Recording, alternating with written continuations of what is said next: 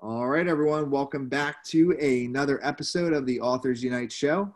Today we got Mel Greenberg with us. She is an award-winning producer, author, breast cancer survivor, and philanthropist, and a champion of the midlife journey. Her focus is on community building for women and emerging indie authors. So welcome to the show. Hi. Great to chat with you again. Last time we saw each other, what was that, about a month ago? It was. Yep. About a month ago in Santa Monica. So now we're in different climates, but still pretty good. So first question I have for you is, how did you get started on this? How did you decide to start writing? I've always been a writer, and I did it professionally. Studied it in college. After college, I worked in radio and television. So it was quite a bit different than a novel. So that's new. And I was ready for the challenge after I became an empty nester. I guess I found myself, kind of winding back to what I knew and loved. And I'm curious about this because actually I didn't know, unless I forgot, I didn't know this when we first met with the breast cancer survivor. Can you talk on, like, were you still in a profession at that time while you were going through that? Like, how was that? No, well, I was a full-time mother, so yes, that's a profession. Yeah. However, I am just this year, this is my 10th year cancer-free, and October is obviously a notable month for awareness and maybe taking a step back because it is so much in the forefront. You kind of sit back and go, look at everything and what you've been through. So I literally, it was just a few months shy of my 50th birthday when I was diagnosed. And my oldest son was a senior in high school. My youngest son would become a freshman the next year in high school. And so it was I mean, there's never a good time to get it, but it was a curious time in my life to get it also. Got it. Okay. And I guess how long did it, like, I guess what I'm asking is, I just can't even imagine. So, like, all around it, what helped you, like, push through to, like, be able to get through it? I first of all, my family, my husband and my two boys were my strength and my pillars through the entire thing. I had great doctors. I have an outlook that, life gives you what it gives you. It's how you choose to deal with it. Mm-hmm. And so that's how I approached it all. I was very blessed. I was diagnosed quite early, and my treatments, because of the type of cancer that I was diagnosed with, were relatively simple in the grand scheme of things. I had a lumpectomy and 7.5 weeks of radiation, which were then, because of this type of cancer I had, it was estrogen receptive or positive. So I took tamoxifen, which is one of the better options of types of cancer. And actually, this kind of ties in a little. I'm a participant in an author collective book that's launching in 2 weeks, stories of transformation and sort of things that, times in our lives that we went through in the darkness, and both how we dealt with it and what those were. And it was a really incredible opportunity. And when I was asked to be a part of it, I jumped at the opportunity. However, then when I sat down and had to figure out what I wanted to write about, and I decided to write about exactly when I got diagnosed, it was really hard, which actually is probably why I can more easily talk about it now. But that book is called From Chaos to Clarity, and it's published by Sacred Stories Publishing, and it's coming out mid-November. And I was really honored to be a part of it. My mother died of breast cancer, actually a week before her 50th birthday. So I really spent most of my life kind of fearing it and being quite aware of it, and got mammograms from the age of 26 on. And I would urge any of your listeners, even if it's not part of your universe, which in this day and age, I find that a little bit hard to believe because we have such great resources and awareness and openness about talking about it, that you get your checkups, and it is not too young to ever start. And the earlier you catch it, the more seamless the process. that you go through. And I know that that is why I'm here today, the way I am here today, because I stayed on it, and I was blessed to have been diagnosed so early and go through the treatments. And here I am to write and live and talk another day. Well, no, yeah. Thanks for sharing that. So my next question for you is this: is with your, wanting to build a community for women and emerging indie authors, what are you doing like now to do that? And then what's in the future for that? Yeah, so it's actually really exciting, and kind of as life does, one step at a time. When you find yourself involved in one thing, then it leads to another and another, and it's what you decide to do with that, excuse me, information that is presented to you. And so have gotten really involved in the author community, and more specifically the indie author community on Instagram. And it is a tremendous community, supportive, resourceful, kind, and just, I mean, I can't say enough about all the, number one, the authors, the platforms, the companies that I've connected with through Instagram, the author community. And that sort of had evolved into, I like to, I was getting great support along my road, and I want to give back and support. And I found myself doing that in various ways. So this is going to be the 4th month. I started a monthly opportunity. It's called Author Spotlight, and I give an author an opportunity to write a piece on my blog, on my website. And then I also promote them that month on my social media platforms and the website. And I'm really excited about the November author. She's amazing, and as they all are, but it's really fun. And that's turned into a whole other thing. So there's that. And then I've gotten involved in a couple of other platforms that are just beginning to build. And one is more author oriented, and the other is absolutely a midlife women beyond community building effort. And the page and the platform is up currently. It's called Pro Age Women, and it's we're asking people to join us now, and it's really in kind of in its infancy, and it's an attempt to create a community where we can come together both casually and socially. And we're going to create an environment, elsewhere besides just online, but also with education and resources of experts and different things. And so there's those opportunities, and that's the kind of thing and then in my own community, getting involved in that kind of thing. It just matters to me. I felt really alone when I became an empty nester. And I think even in the few years since that's happened, it's gotten so much better with books and just, media, the openness of talking about it. It's no longer something that's cliche. We're addressing it as a factor of exponential growth. And, we've got a lot of women out there that are reaching this point, and we want to be relevant. Our job raising our children is over. And now what? What is our voice going to sound like? Who do we want to be? And I'm really happy and excited to be a part of this going forward. Awesome. And so to talk about your Instagram, you have a lot of followers, and you get great engagement. What are some tips you might have for authors to help them grow their Instagram presence? I think be authentic, and do communicate. I try and respond when I get comments. I don't get that many, I don't get thousands that I couldn't respond to. I mean, to be realistic, but I'm really interested in when people write, or people even just a comment. I do respond, and I do encourage. I think that my thing, it's a really, really tricky line for me personally to try and promote myself without getting annoying. Does that make sense? Yeah, no, I think a lot of people have that problem, actually. I know, because I want to and the hardest thing and we were talking about this earlier, getting reviews and everything I read and everything I come across and people I talk to, you have to ask for reviews. You have to, get reviews. And it's it is so hard for me to do that. I just feel it's so out of my comfort zone. I'm so glad you like my book. Now go write a review, but it's just really hard.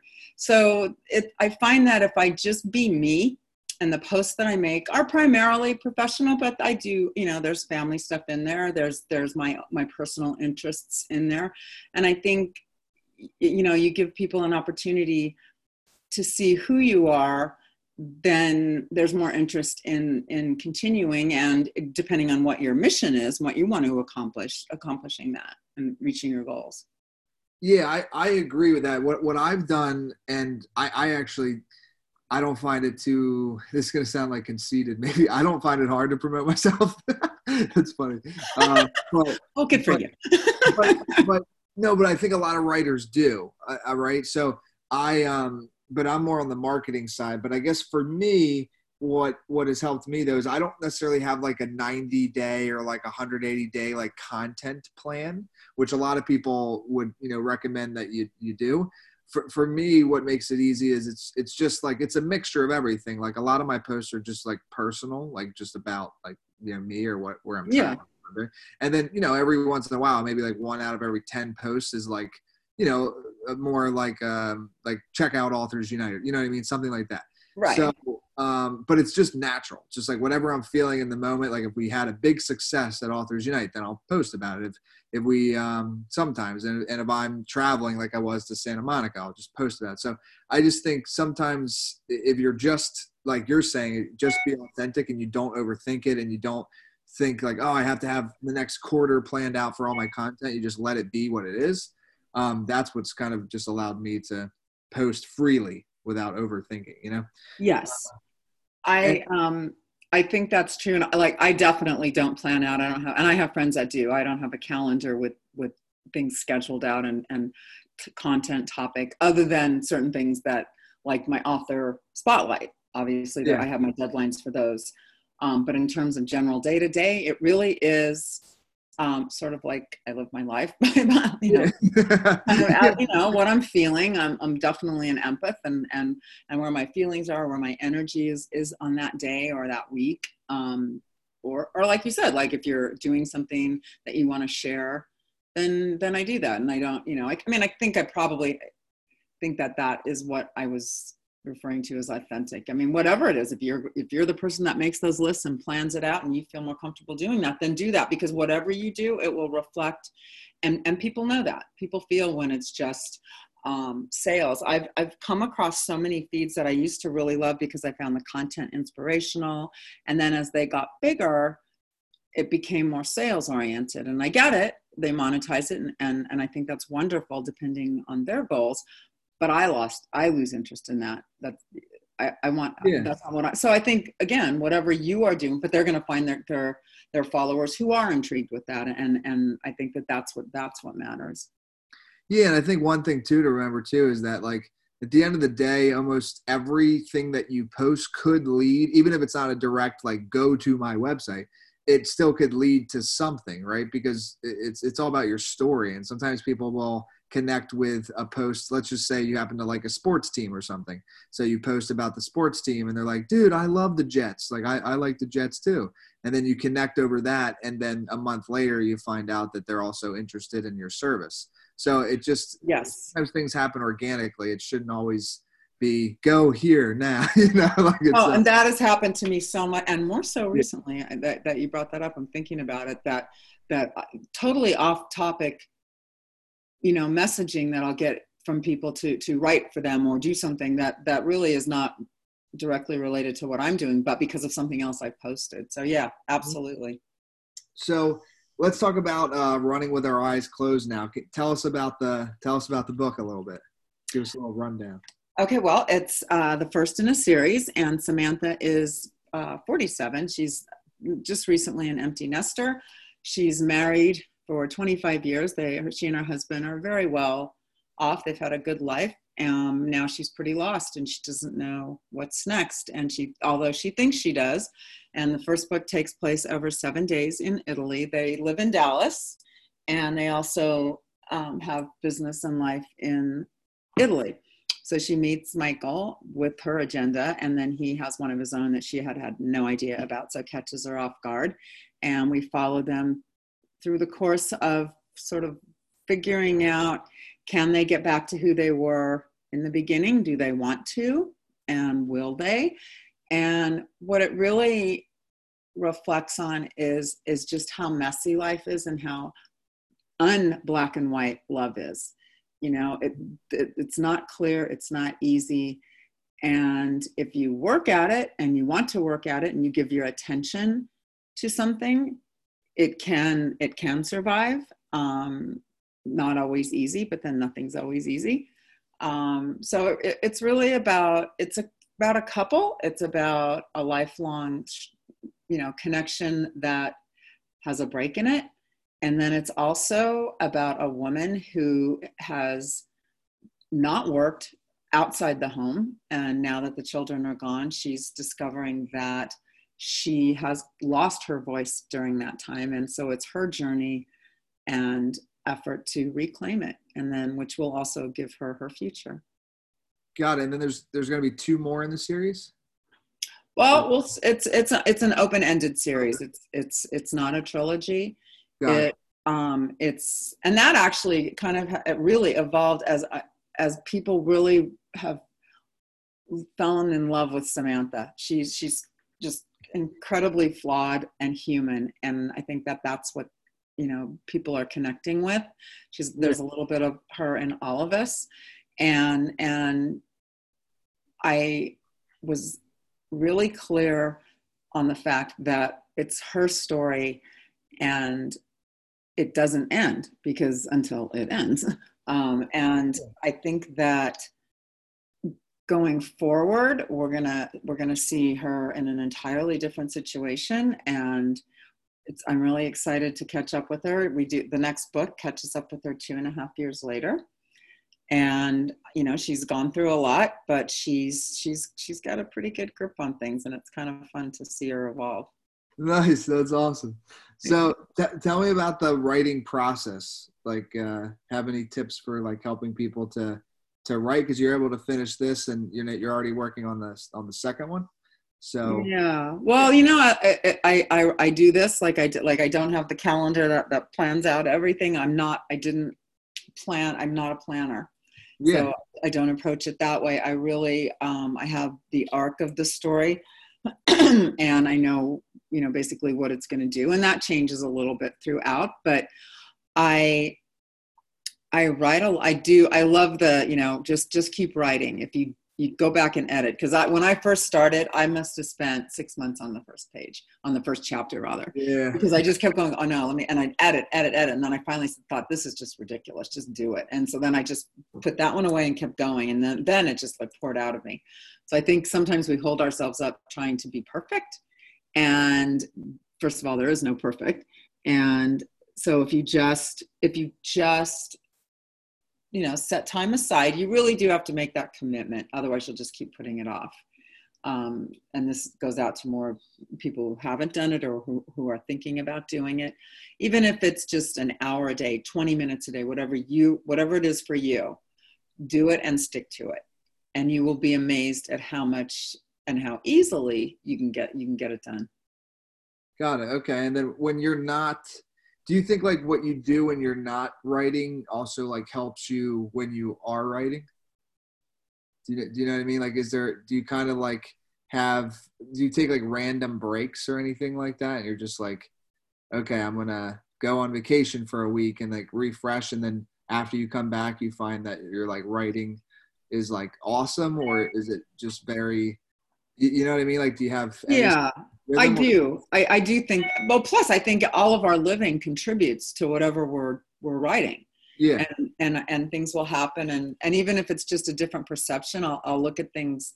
And I do tend to now, I kind of look at everything I do as like, what would Samantha think of that? Because she's become her own, like my friend, my imaginary friend. Awesome. Probably shouldn't say that out loud. No, that's cool. I talk to people. No, that's really cool. So you kind of get lost in the story too, right? Yeah. I have a joke about that because I was a Sex and the City addict, and I'm Jewish, so everyone that is will understand this. But I sat Shiva when that went off the air because I miss those girls so much.